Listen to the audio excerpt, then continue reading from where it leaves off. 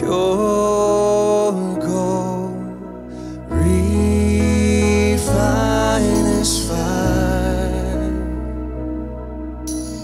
My heart's one desire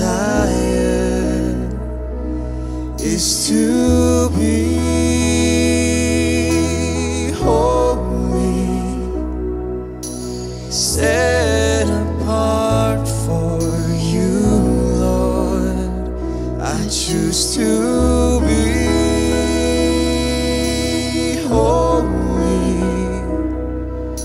set apart for you, my Master, ready to do your will.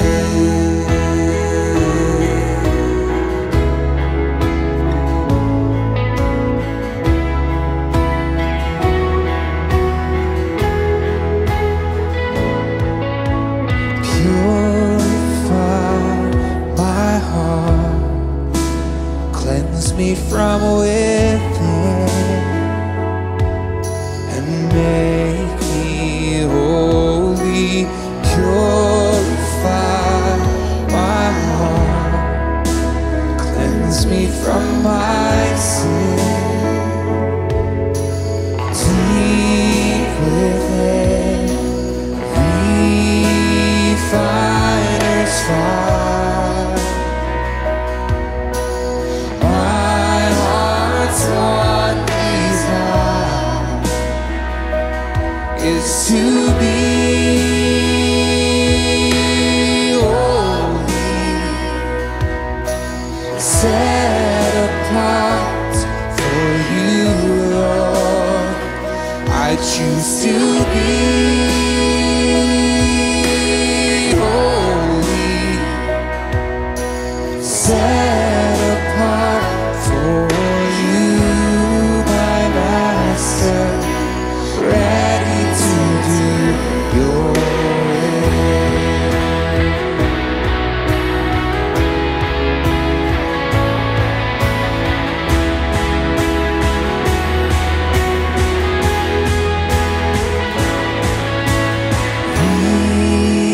Refiner's fire.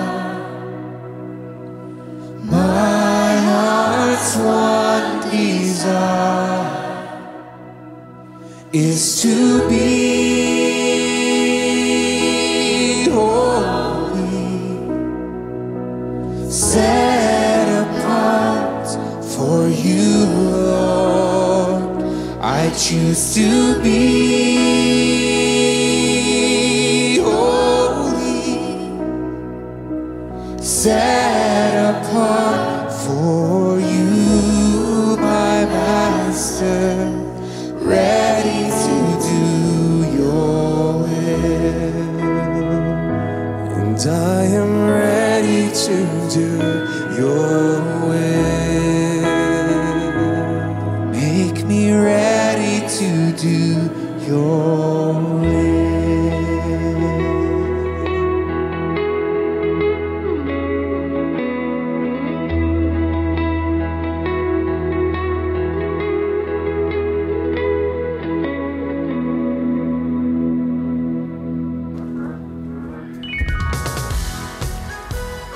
Magandang umaga sa inyo mga kapatid. Kumusta na po kayo?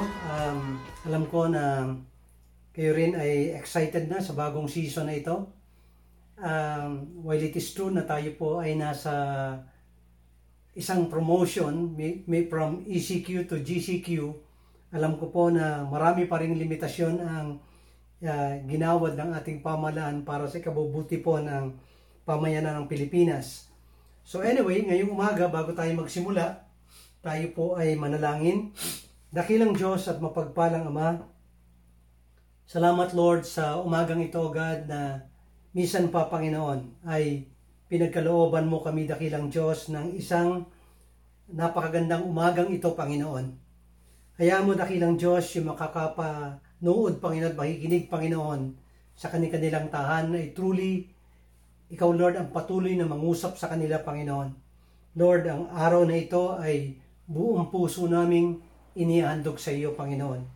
Ikaw ang dakilang tagapagturo ng Iglesia.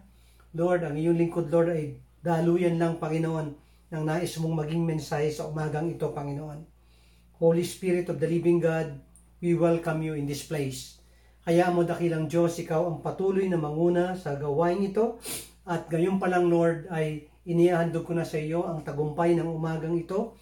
Maging, Panginoon, ang bawat isa na nakikinig sa kanilang tahanan, patuloy mo sila, Panginoon, na kausapin sa magitan ng iyong salita. Gamitin mo lang, Lord, ang buhay mong salita, Panginoon, para ikaw ay patuloy na makapangusap para sa kanila at para sa aming lahat, Panginoon. Maraming salamat, dakilang Diyos, sa umagang ito. Patuloy, Lord, inaangkin namin ang katagumpayan. To God be the glory. In Jesus' name, Amen. So, magandang umaga po sa inyo, mga kapatid. Isang malaking pagpapala na pinagkalooban tayong muli ng Panginoon para makapag-aral ng kanyang salita. So, ngayong umaga, tayo po'y muling mag-aaral. Natatandaan ko, nung nakaraang linggo tayo nag-aral ng iba't ibang bagay ng mga nakaraang 5 linggo. Nag-aral tayo, but recently we talk about the power of believing. So, natatandaan ko pa because yun ay ika-2 linggo pagkatapos ng Kwaresma. Kumbaga, yung traditional na sineselebrate ng buong mundo. But anyway, we have talked lengthily about the resurrection. We have talked about the lesson or the message of the empty tomb. We talk about the power of the resurrection. And then last Sunday, we talk about the power of believing. Alam niyo, mga kapatid, napakahalaga na magkakadugtong itong ating mga mensahe sapagkat alam natin maraming gustong gawin at maraming gustong ipabatid sa atin ng Panginoon. So, kung tutuusin, ito'y after the Resurrection Sunday, ito'y ika-3 Sunday na. So, itutuloy natin ang journey at hayaan natin ngayong umaga ay patuloy pa rin mangusap ang Lord sa atin sa kanyang buhay at makapangyarihang salita. So, ako po'y naniniwala na sa kabila ng mga pagsubok na ating nararanasan, lagi pa rin may purpose ang Panginoon. At kung kayo siguro ay magsasum up o magsasummarize ng inyong mga magagandang bagay na natutunan itong mahabang bakasyon na ito, alam ko na bawat isa ay may kanya-kanyang kwento. Amen? So ngayong umaga, muli ay maghanda po tayo at tayo mag-aaral ng buhay na salita ng Panginoon. Ang ating pag-aaralan ngayong umaga ay hango po sa sulat ng Book of Mark. Okay? Book of Mark. At ito ay manggagaling sa huling kabanata sa chapter 16. So anyway, naniniwala tayo na ang buhay ay isang paglalakbay. It's like a pilgrimage. Kaya sabi ng Biblia, tayo yung mga pilgrims. Tayo yung mga pansamantalang manlalakbay sa lupa. At naniniwala din tayo na ang lahat ng paglalakbay ay may pasimula at meron itong katapusan. So hindi naman habang buhay tayo mabubuhay sa mundong ito. Meron lang tayong kanya-kanyang panahon at taon na inilaan sa bawat isa sa atin ang Lord para tayo mabuhay at lumakad dito sa lupang ito. So ngayong umaga may kinalaman sa journey na yan ang ating pag-uusapan. Pero may ibang nagsasabi na ang buhay ay para ding isang pagbimisyon. At alam ko makaka-relate kayo dyan siguro, mga kapatid. Dahil bawat buhay ay may misyon. At ako rin ay naniniwala, we are on mission with God. At ito ay isang paalaala sa atin. Yes, marami nangyayari ngayon na pagsubok sa ating mundong ginagalawan. Pero I just want to tell you, mga kapatid, whatever mission na binigay sa atin ng Lord, whether yan ay para sa secular mission, mission sa pamilya, mission sa trabaho, pero ang pinakamahalaga, mga kapatid, ay malaman natin yung spiritual mission. May kinalaman po sa ating paglakad sa pananampalataya. So, meron po isang sabihin na, show me who your friends are, and I will tell you who you are. Alam niyo, mga kapatid, we can know the person by the company that we keep. We can know the person. Makikilala natin ang tao kung sino ang kanyang mga kasama. Kaya nga kung sabihin sa atin, show me who your God is, and I will tell you who you are. Makikita yan kung sabihin natin ito ang ating sinasamba. Halimbawa, noong mga nakaraang buwan ay pinag-usapan natin o nakaraang linggo ay pinag-usapan natin yung iba't ibang relihiyon. So the moment banggitin mo yung pangalan ng iyong Diyos, ay maunawaan nung kausap mo na ikaw ay nabibilang sa ganung relihiyon. Pero tayo mga kapatid, tayo nagkakaintindihan sa bagay na ito. So ako'y naniniwala na yung assumption na tayo lahat ay nagmimisyon. We are on mission with God. Whether you like it or not, kahit sa kabila ng katotohanan na tayo po ay dumaranas ngayon ng pagsubok, hindi lamang po tayo because this one is a global pandemic ng COVID-19. So dito ay kumbaga ligliga na globally. Hindi lang globally, locally, nationally, regionally, provincially, lahat tayo po inililiglig. And sa family level, maaring tayo nililiglig. Sa pananalapi, nililiglig din po tayo. Pero ang mahalaga, maunawaan natin na kahit anong mga nangyayari ito sa ating lipunan, nangyayari ito sa ating mundo, tayo ay mga unique na mga tao, unique na mamamayan ng Diyos, dahil tayo po ay merong misyon na dapat nating harapin. So, ang aking title po ng aking mensahe ngayong umaga, nahango po doon sa ating pag-aaralan, ang binigay ko pong title dito ay Mission Possible. Alam nyo mga kapatid, kapag ikaw ay naglilingkod sa isang overcoming God, tiyak ikaw ay magiging overcomer. Kung ang iyong pinaglilingkuran is a champion God, you are in a winning team, you are a champion team, tiyak tayo magtatagumpay. Kaya hindi ko po nilagyan ng impossible. Ang nilagay ko pong title ay Mission Possible. Because with God, everything is possible by His grace. Okay? So, tunghayan na natin ngayon mga kapatid, itong ating tekstong pag-aaralan na katulad ng banggit ko sa inyo, hango po yan sa Mark chapter 16. Okay?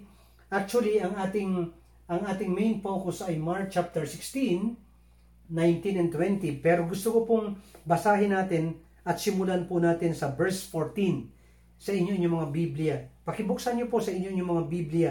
Mark chapter 16 at sisimulan po natin sa verse 14. Ito'y karugtong pa rin ng mga pinag-aaralan natin ng mga nakaraang linggo. Later, Jesus appeared to the 11 as they were eating. He rebuked them for their lack of faith and their stubborn refusal to believe those who had seen Him after He had risen. So, mga napag-usapan natin yan ng mga nakaraang linggo, yung resurrection experience ng ating Panginoon. And then sa verse 15, He said to them, "Go into all the world and preach the good news to all creation. Whoever believes and is baptized will be saved, but whoever does not believe will be condemned. And these signs will accompany those who believe. In my name, they will drive out demons. They will speak in new tongues. They will pick up snakes with their hands. And when they drink deadly poison, it will not hurt them at all. They will place their hands on sick people and they will get well." Verse 19, ito na po yung ating pinaka-focus. After the Lord had spoken to them, He was taken up into heaven and sat at the right hand of God.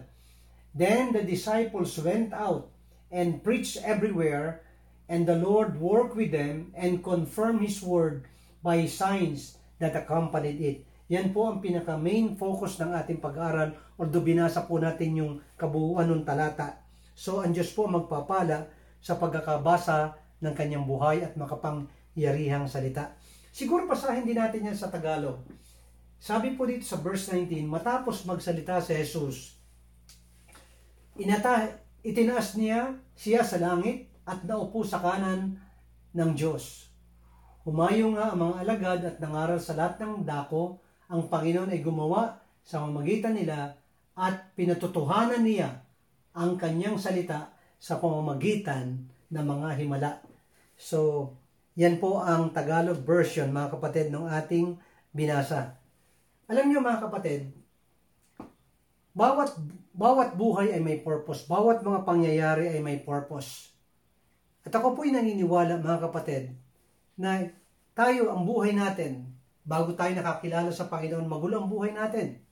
Sa mapasa ay walang direksyon, Some of us ay nabubuhay sa kasalanan. Some of us ay hindi alam ang kahulugan ng buhay. Salamat na lang sa Lord. Mula nang nakakilala tayo sa Lord, purihin ang Panginoon. At kayo din mga kapatid, tayong lahat. Merong isang realization na nangyari sa buhay natin na parang alam natin ang patutunguhan natin mga kapatid compared yung buhay natin noong nakaraang panahon. Maliwanag na maliwanag. Alam natin kung saan tayo pinulot ng Panginoon. Alam natin kung gaano kalalim yung ating pagkakabaon sa kasalanan. Pero salamat sa kanyang ginawa dahil sa magitan ng kanyang kamatay sa krus ng Kalbaryo, tayong lahat ay napatawad sa ating mga kasalanan. So, bilang mga tagasunod o tinatawag na follower o disciple ng Panginoon, meron tayong tinutunghayan, kumbaga parang sa train, meron tayong really sa dinadaanan. At dito sa ating binasa mga kapatid, na magiging focus ng ating pag-aaral ngayon, gusto kong balikan natin, okay? Makikita nyo, sabi doon ng Panginoon, after the Lord Jesus had spoken to them, He was taken up into heaven. Wow! Immediately after the resurrection, ang sabi natin, nagpakita ang Panginoon sa kanyang mga alagad. Maraming beses, pinag-aralan natin yan ng 2 linggo, mga kapatid. And then last Sunday, pinag-aralan natin yung kapangyarihan ng paniniwala o pananampalataya. And sabi doon sa verse na natatandaan ko sinulat ng Panginoon doon sa ating pinag-aralan, "These were written so that you may believe that Jesus is the Christ, Son of God, and by believing, you will have life in His name." O, tandang-tanda ko pa yung verse na pinag-aralan natin. Isang verse lang yun kapatid, pero napakahaba ng ating paliwanag. Pinalalim tayo ng Panginoon. So, dito mga kapatid, pagkatapos ng Panginoon ay bumangon mula sa mga patay, tandaan natin, hinanap niya yung kanyang mga alagad. I've been emphasizing this sapagkat hindi niya hinanap ang crowd, ang hinanap niya ay yung piling-pili ng mga disipulo na alam niya sa puso niya na yun ang magpapatuloy ng kanyang sinimulan, na siyang magpapatuloy. Kaya nga alam natin, doon sa ating pinag-aralan last time, ang sabi doon ay, "As the Father has sent me," sabi ni Jesus, "I am sending you." He was speaking to the disciples then. And then for 2,000 years, purihin ang Panginoon. As we have emphasized during our previous preaching, mga kapatid, ng mga previous Sundays, nagpatuloy yun, pasa-pasa. Salamat sa Panginoon doon sa mga katapatan ng mga lingkod ng Diyos at mga henerasyon na yun. Pagkatapos na matapos ang henerasyon ng mga unang mga tinawag ng Panginoon, yun po ay nagpasa-pasa sa ibang mga kamay. Purihin po ang Panginoon. At ngayon, mapalad po tayo, pinagpala tayo, dahil ito'y nakasulat na sa isang Biblia at napapaloob na ang lahat ng ginawa ng mga disipulo at nakasama nila ang Panginoon, kasama din ang Old Testament. So ngayon mga kapatid, base po dito sa ating pag-aaral, purihin ang Panginoon, tuloy po natin ang journey, purihin ang Panginoon. Sabi natin dito, what made the disciples succeed on their mission? Masasabi kong sila'y nag-succeed dahil hawak-hawak na natin yung Old and New Testament na siyang love letter ng Panginoong Hesus sa atin, mga kapatid. Bakit sila nagtagumpay? Alam niyo, mayroong isang sabihin si Rick Joyner na natatandaan ko, maratagal ko ng taon ito nabasa. Ang sabi niya, "If you want to defeat him, just distract him." Pag meron kang taong gusto mong talunin, kailangan guluhin mo lang siya. Just distract him. At hindi na siya makakarating sa kanyang objective, hindi na siya makakarating sa kanyang paroroonan. Hindi na siya makakarating sa kanyang purpose, hindi na siya makakarating sa kanyang layunin. Pero alam nyo mga kapatid, kahit na anumang nangyaring distraction doon sa mga disipulo ng Panginoon, during the first century church mga kapatid, hindi po sila pumayag na madistract sapagkat sila po ay merong misyon na iniwanan ang Panginoon sa kanila. At yun ang pag-aaralan natin ngayong umaga. Pag-aaralan natin uli yung isang verse na yun mga kapatid na binasa natin kanina binasa natin sa Ingles, at binasa natin sa Tagalog. At titingnan natin kung ano naman ang mensahe ng Lord dito sa verse na ito, chapter 16, verse 19 and 20. With the background, of course, nung pinaka-context niya na pinanggalingan niya, starting on verse 15. Mga kapatid, alam ko mangungusap muli ang Lord sa inyo ngayong umaga at sa ating lahat. So, kaya nga ang tanong ko po, mga kapatid, having said this and having read this verse, ito ano po sa tingin nyo ang naging sekreto ng mga disipulo kaya sila nagtagumpay sa kanilang misyon? Bakit kaya sila nagtagumpay? Gusto ko po yung sagutin sa pamagitan po ng mga verses na yun na ating binasa, mga kapatid. The disciple succeeded because, number one, mga kapatid, because of Jesus' clear instruction. Yung napakaliwanag na instruction na ginawa ng ating Panginoon sa Kristo. Alam niyo, marami siyang binigay na instruction. Kaya nga dito sa ating binasa sa chapter 16, verse 19, sinimula natin sa verse 15. Yun ang, while ang focus natin ay sa verse 19 and 20, sa verse 15, yun ang isa sa mga instruction na iniwanan ng Panginoon. Yung Mark chapter 16, verse 15. At gusto kong basahin natin ngayong umaga. Pero anyway, ang sabi po dito, after the Lord Jesus had spoken to them. So, ibig sabihin, may binigay na instruction ang Panginoong Yesus sa verse 15, bago dumating po dito, mga kapatid. Kaya nga una, Jesus' instruction, there was a very clear instruction na binigay ang Panginoon bago siya pumainanlang sa langit. Okay? Sa Tagalog po, matapos magsalita si Jesus, ibig sabihin, meron siyang sinabi sa kanyang mga alagad bago po siya itinaas patungo sa langit. At ito po ang unang instruction. Ang sabi ng Biblia sa Book of Mark, chapter 16, verse 15 and 16, He said to them, go into all the world and preach the good news to all creation. Wow! Yan ang unang sinabi ng Panginoon. Bago siya, isa sa mga huling salita na binanggit ng Panginoon. Go into all the world and preach the good news to all creation. Whoever believes and is baptized will be saved, but whoever does not believe will be condemned. Alam nyo, mga kapatid, sa Tagalog po, sinabi niya sa kanila, humayo kayo sa buong sanlibutan at ipangaral ninyo ang magandang balita sa lahat ng nilalang. Ang sinumang sumampalataya at mabautismuhan ay maliligtas, ngunit ang hindi sumampalataya ay hatulan, mga kapatid. Ito po yung isa sa mga last instruction na binigay ng Panginoon. Tandaan niyo po, pagkatapos po siya bumangon mula sa mga patay, nakipagkita siya ng maraming beses sa account po ng Biblia sa kanyang mga disipulo for 40 days. At nagkaroon sila ng crash program o yung kingdom program. Ibig sabihin, ang pinag-usapan nila ay may kinalaman sa kingdom of God. Mababasa nyo yan pag pinag-aralan na po natin ang aklat ng mga gawa. So, ang sabi po doon, sinabi sa kanila, humayo kayo sa sanlibutan at ipangaral nyo ang magandang balita sa lahat ng mga nilalang. Ang sinumang sumampalataya at mabautismuhan ay maliligtas, ngunit ang hindi sumampalataya ay hatulan.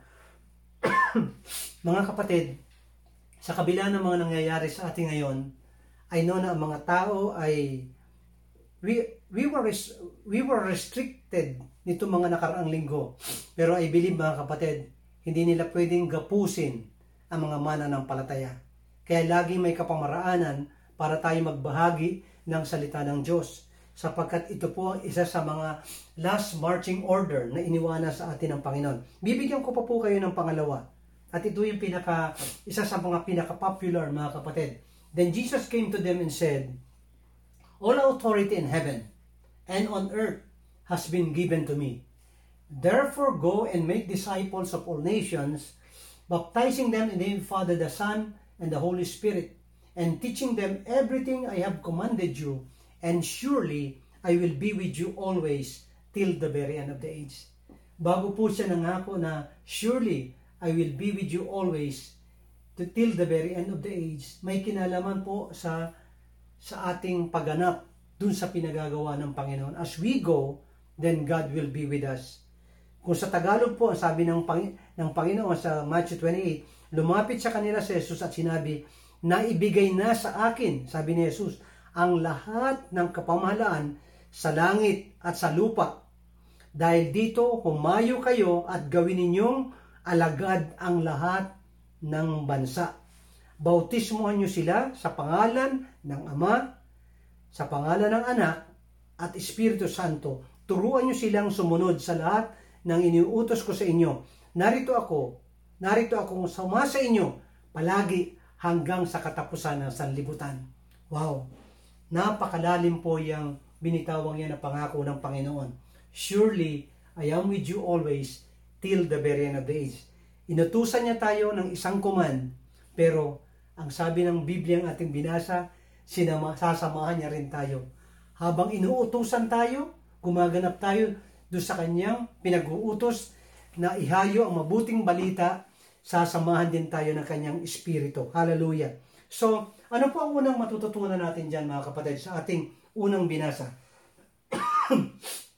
Sa ating unang binasa, doon pa lamang sa unang linya, ay matututunan na natin, Jesus mandated all believers. We are all believers, followers, and disciples of the Lord.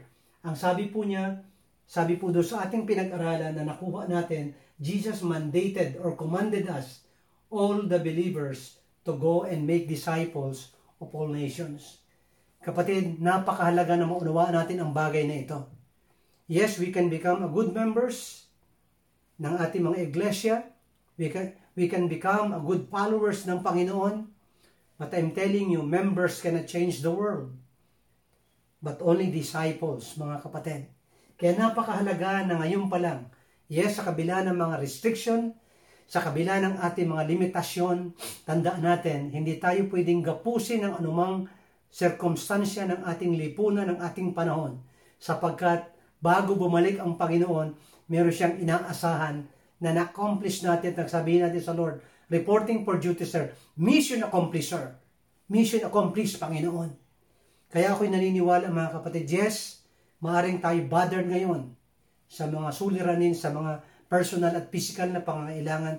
But I'm telling you, meron pa rin mandato na hindi tayo pwedeng kalimutan.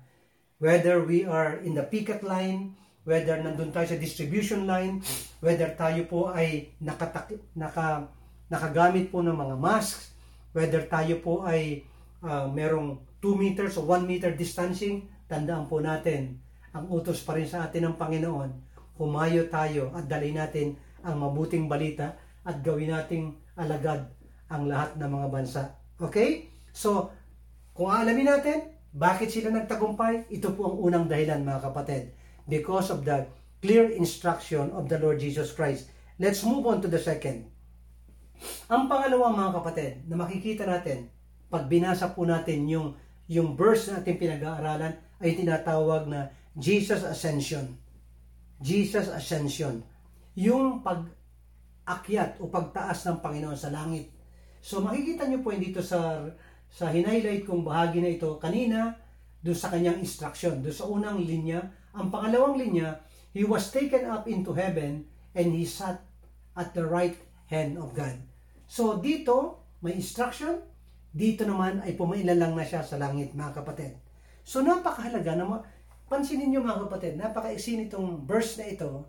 2 verses lamang po ito, mga kapatid.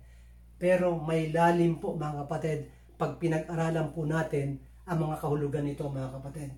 So, dito, nagbigay siya ng instruction.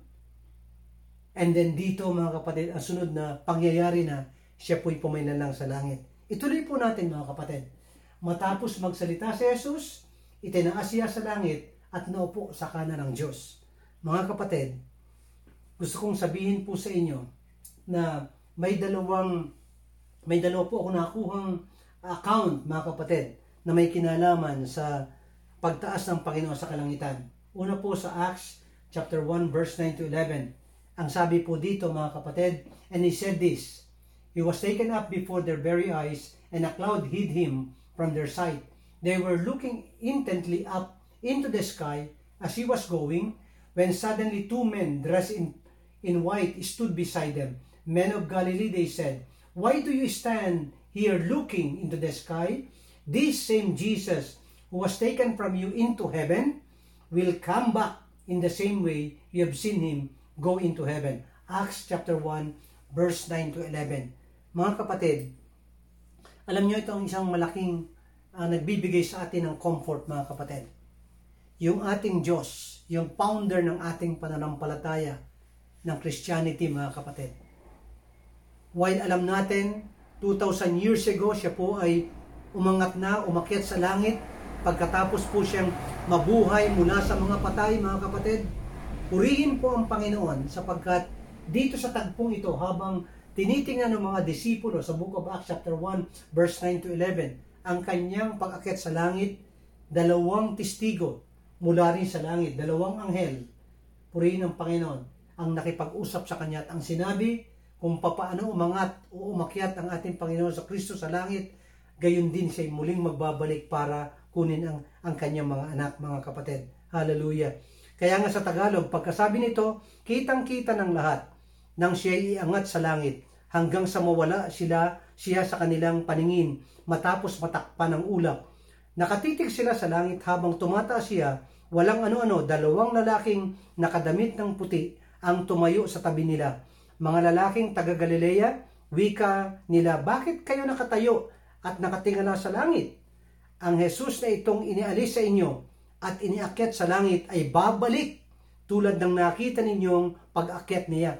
Acts chapter 1 verse 9 to 11. It's a great comfort para sa atin, mga kapatid, na merong na ang ating Lord, bagamat dumating na siya sa first advent, dumating siya sa unang pagkakataon, muli siyang babalik. Yun ang tinatawag natin second advent, mga kapatid. So, pangalawa, mga kapatid, meron pa po isang tagpo, hindi lang sa Book of Acts, sa Luke chapter 24 verse 50 to 52. When he had led them out to the vicinity of Bethany, he lifted up his hands and blessed them. While he was blessing them, he left them and was taken up into heaven. Then they worshiped him and returned to Jerusalem with great joy. Luke chapter 24. Ang mga alagad ay dinala ni Jesus sa Betanya. Dooy itinaas niya ang kanyang mga kamay at pinagpala sila. Samantala ginagawa niya ang pagpapala, iniwan niya sila at iniakyat siya sa langit. Siya'y sinamba nila at pagkatapos nagbalik sa Jerusalem na puspos ng kagalakan. Palagi silang nasa templo at nagpupuri sa Diyos. Purihin po ang Panginoon. Wow! Wow! Grabe po yung mga naranasan ng mga early disciples ng Panginoon. Yung mga apostles ng Panginoon. Nakita nila kung paano ang Lord nagminister, kung paano nagpagaling. Nakita rin nila yung mga karumaldumal na naranasan ng Panginoon sa kamay ng kanyang mga kaaway na mga naglitis sa kanya. Pero nakita rin nila yung moment of sadness nung ang Panginoon ay mamatay sa krus ng Kalbaryo at siya inalipusta ng mga taong makasalanan ng mga panahong yon na kanyang tinubos. At nakita rin nila yung kahindik-hindik na pangyayari na ang Panginoon ay nabuhay mula sa mga patay. At sa pagkakataong ito, nakita din nila kung paano ang Diyos na kanilang pinaglilingkuran na tinatawag na Son of God and Son of Man ay pagkatapos ng buhay sa mga patay at muli makipag-usap sa kanila ng 40 days, mga kapatid, nakita din nila kung paano ito iniangat sa langit para bumalik sa luklukan, sa kanang luklukan ng kanyang Ama sa langit. Purihin po ang Panginoon. Yan po ang makasaysayan at napaka-glorious na kasaysayan ng ating Diyos na pinaglilingkuran. So ano ang pangalawang mensahe matututunan natin dito? Doon sa una, mga kapatid, ang nais ng Panginoon, hallelujah, purihin ang Panginoon, ay makilala natin siya ng lubusan. Purihin ang Panginoon. Dito sa pangalawang pagkakataong ito, mga kapatid, Jesus proved that He is Lord. Wow! Kung mayroong mga disipulo o mga alagad na nag-aalinlangan pa, mga kapatid, sa mga nakita nilang mga kahindik-hindik na mga pangyayari sa mga huling araw ng Panginoon sa lupa, kapatid, pinatunayan niya na siya ay isang Diyos at siya, ang sabi doon sa ating binasa, He seated at the right hand of God. He seated in a position of authority. Hindi lang sa Diyos, bumalik siya sa Ama at tumayo siya doon sa tinatawag na position of authority and power at the right hand of God. So yan po ang dalawa pa lamang mga kapatid. Magkaroon ng clear instruction si Jesus. Jesus clear instruction na iniwanan niya sa kanyang mga alagad. At ang pangalawa kung bakit nagtagumpay yung mga unang mga apostoles ng Panginoon sapagkat nakita nila yung glorious ascension ni Jesus Christ pabalik sa kanyang Ama.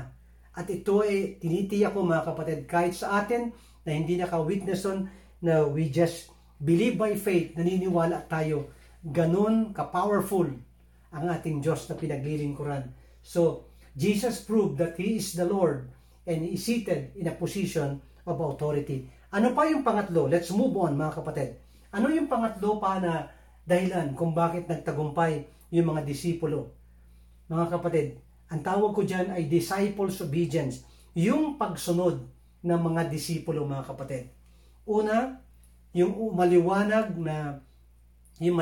na tagubili ng Panginoon, isa sa mahalagang dahilan kung bakit nakampante o nagkaroon ng peace, mga kapatid, o napayapa yung mga disipulo. Ang pangalawa, nagpakilala ang Panginoon nang siya'y pumaylalang sa langit sa magitan ng naranasan nila at nakita nilang moment na ascension ng Panginoon.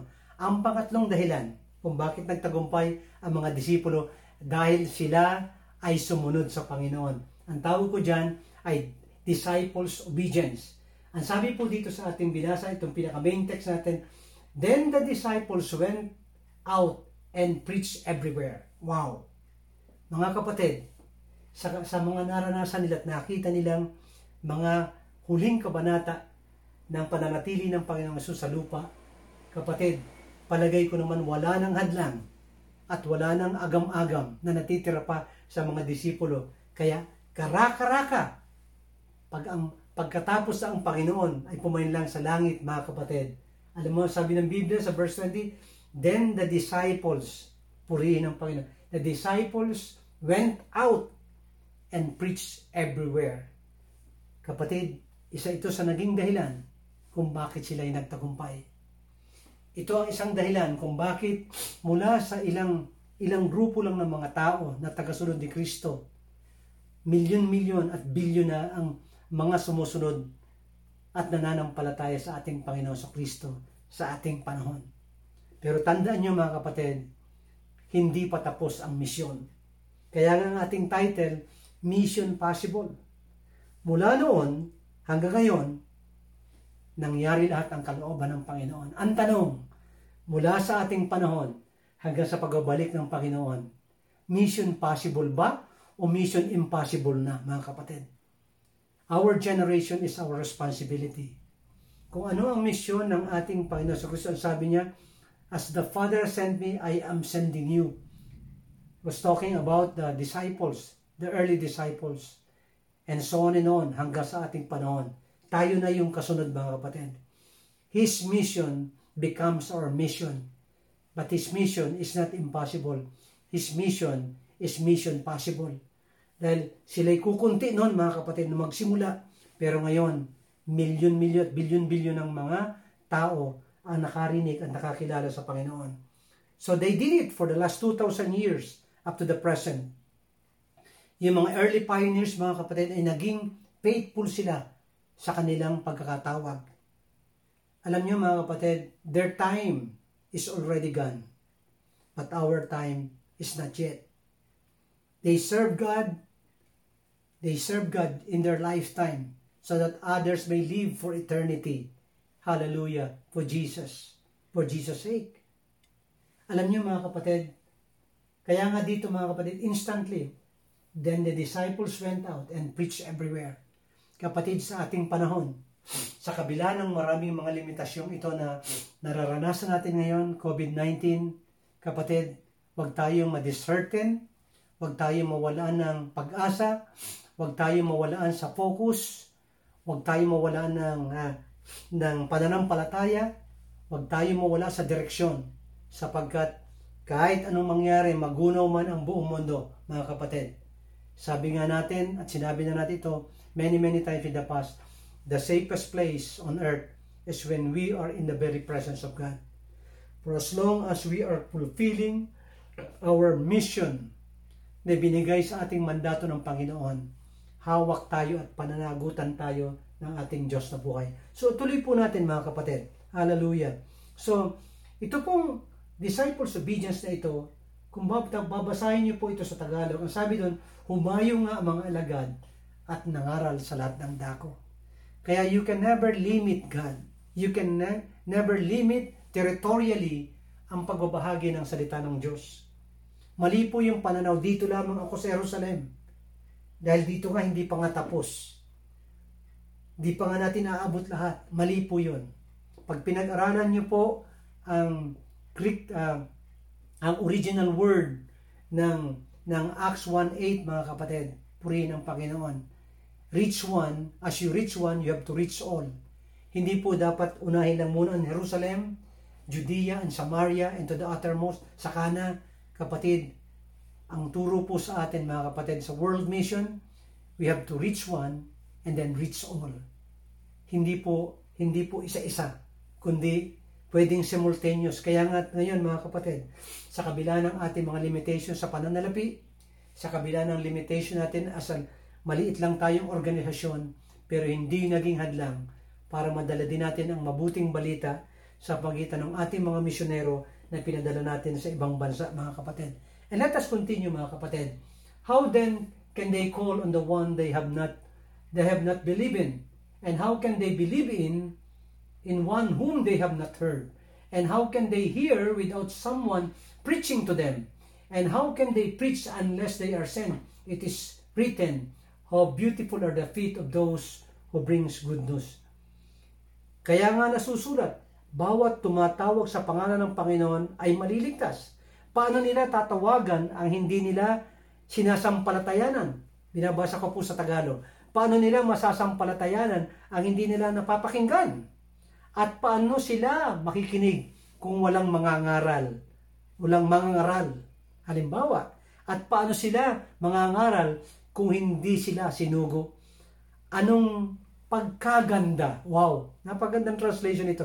Anong pagkaganda ng mga paang nagdadala ng mabuting balita? Tingnan nga po natin yung ating mga paa, mga kapatid. Ito'y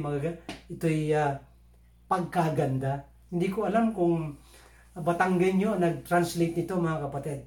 Anong pagkaganda ang mga paang nagdadala ng mabuting balita? How beautiful are the feet of those who brings good news. Purihin po ang Panginoon. So I just want to remind each and every one of you, mga kapatid, na ang mensahe po ng Panginoon, kahit po may nangyayari sa ating lipunan na hindi maaring uncertain, maaring merong fear, may tension, may anxiety, tandaan po natin, hindi nawawala po yung ating mission. Mission possible. Purihin po ang Panginoon. Sapagkat, kaya nga sabi ng Biblia, in season and out of season, we have to preach the word. Whether napapanahon o hindi napapanahon, kailangan ipamansag natin, iproklama natin ang mabuting balita. Kaya nga po sa chapter 24 ng Matthew, verse 14, ang sabi po ng Biblia, and this gospel of the kingdom will be preached in the whole world as a testimony to all nations, and then the end will come. Wow! Ulitin ko po. And this gospel of the kingdom will be preached in the whole world as a testimony to all nations, and then the end will come. Alam ko, mga kapatid, pumapasok tayo doon sa tinatawag na new normal. Siguro naririnig dito sa television. Pagbalikan po natin na mag-normalize na at pinayagan na tayo mag-congregate bilang mga religious organization, mga kapatid, may iba na ang pamamaraan ng pagsamba dahil po sa threat ng COVID-19 virus. Mga kapatid, pero hindi pwedeng hadlangan ng anumang mga viruses, ng anumang problema sa mundo, ang mga panukala ng Lord. Amen? Sapagkat pag binasa mo the same chapter na yan, mga kapatid, makikita nyo na expected talagang yan ay mangyayari sa huling mga araw. Yung mga salot at mga pestilence na yan.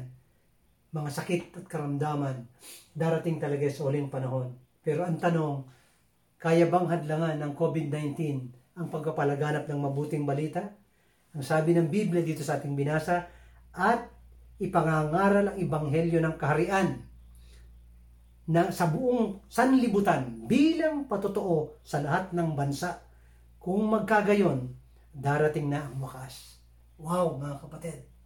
This is an opportune time.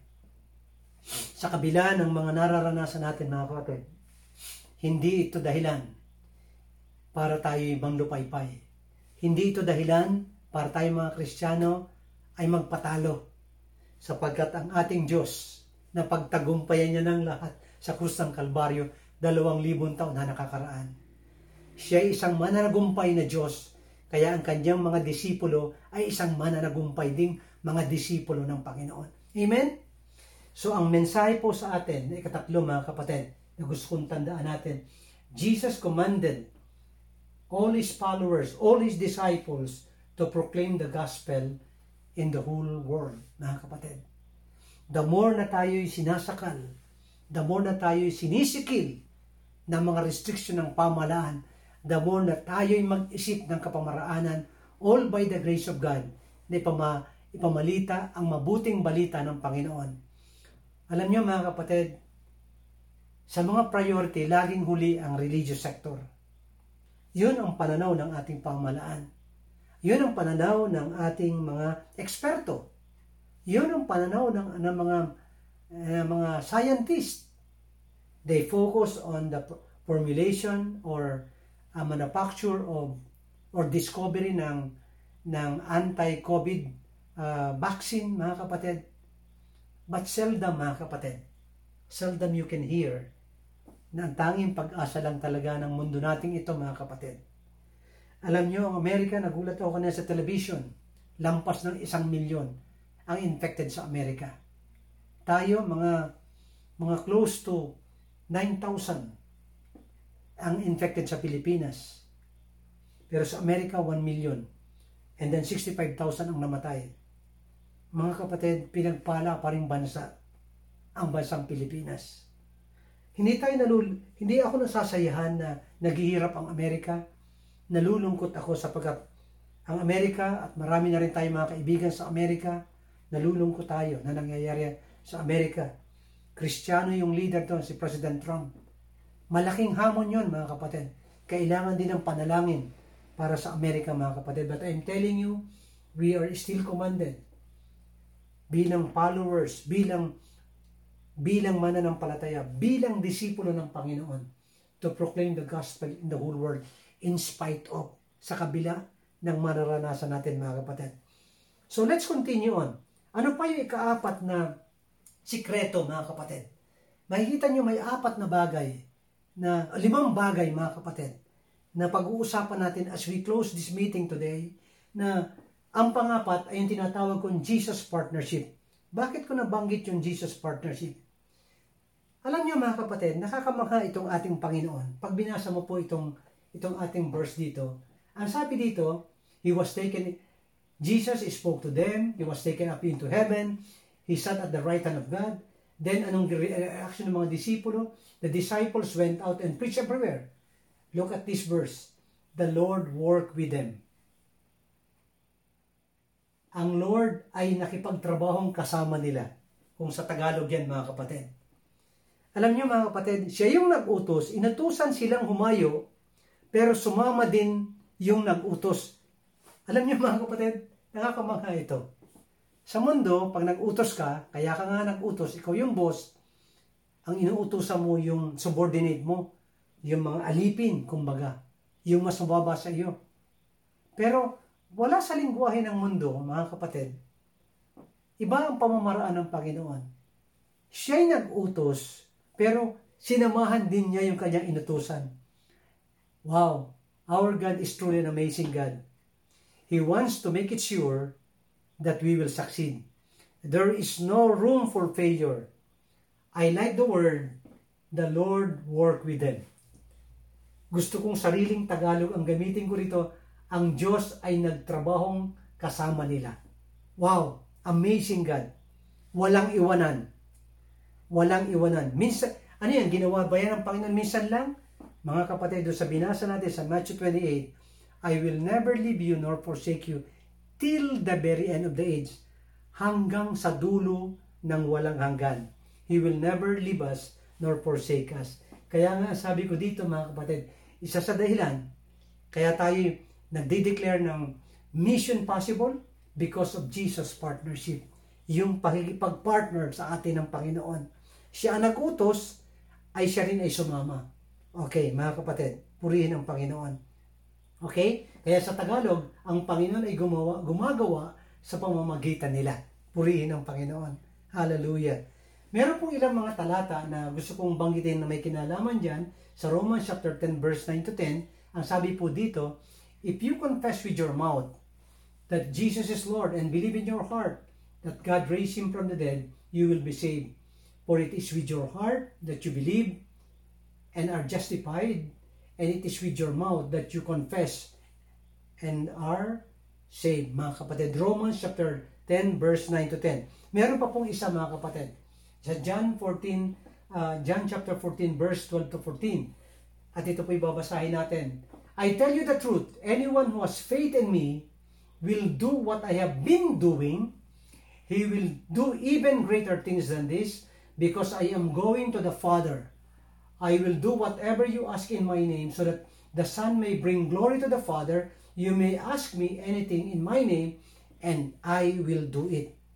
Gusto ko pong basahin natin yan sa Tagalog. Purihin ang Panginoon. Sinasabi ko sa inyo ang katotohanan.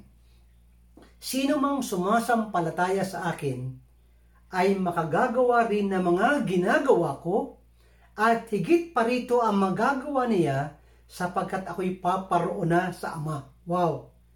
Ano man ang hilingin ninyo sa aking pangalan, ang sabi ni Jesus, ay gagawin ko upang maluwalhati ang Ama sa pamamagitan ng anak. Hilingin ninyo ang anuman sa aking pangalan at gagawin ko ito. John 14:12 to 14. Mga kapatid, panahon na para tayo humiling sa Panginoon. Alam nyo, marami tayong dapat hilingin sa Panginoon ngayon. Alam nyo, nakakahamon po ito. Imagine ang sinabi niya, He will do even greater things. Ang sabi niya, basahin nga natin, sino mang makagagawa rin ang ginagawa at higit pa rito ang magagawa niya sapagkat paroroon ako sa aking Ama. Wow! Wow! Ang sabi doon sa ating binasa kanina, siya ay umakyat sa langit and seated at the right hand of the Father. Kanina ba tayo nananalangin pag meron tayong hinihiling? Hindi ba sa Ama? Sa pangalan ng Anak? Imagine, humihiling tayo sa magitan ng panalangin sa Ama. At yung Anak, na kung saan meron tayong relasyon, ay katabi ng Ama. Kaya nga sabi niya, anuman ang hilingin niyo sa akin, ay gagawin ko upang maluwalhati ang Ama sa magitan ng Anak. Hilingin niyo anuman sa aking pangalan, gagawin ko ito. Alam niyo po mga kapatid, first time ko lang binasa ito sa Tagalog. Lagi ito nababasa sa English, but I'm telling you, mas ladong makabuluhan at may dating. Ang sabi niya, higit pa rito ang magagawa natin. Sapagkat ang sabi niya, siya'y paroroon na sa Ama. Wow! Imagine, nananalangin tayo sa Ama.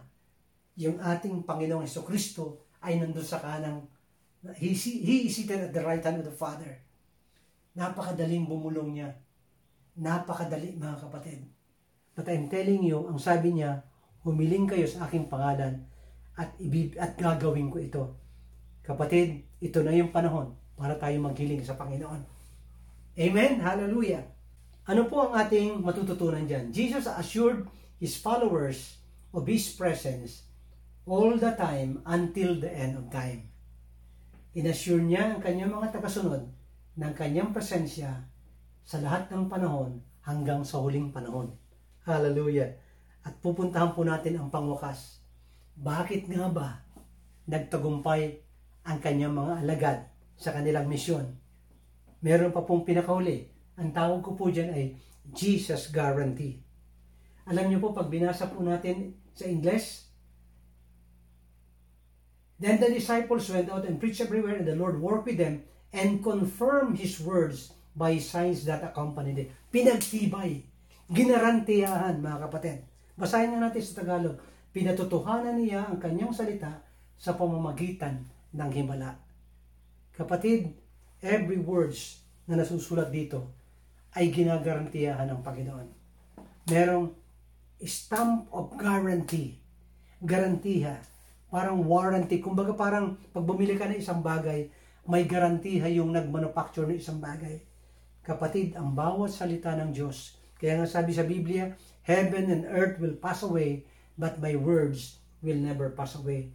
Isa sa naging dahilan kung bakit nagtagumpay ang mga disipulo mula noon hanggang ngayon ay dahil sa garantiya ng ating Panginoon Jesus. Kinonfirm niya sa magitan ng himala at tanda ang bawat salita na ipinilalahad ng kanyang mga alagad. Purihin ang Panginoon. Purihin ang Panginoon. At ang sabi po sa Mark 16 verse 17 to 18 as we read, and these signs will accompany those who believe. In my name they will drive out demons, they will speak in new tongues, they will pick up deadly snakes with their hands, they will drink deadly poison, it will not hurt them at all.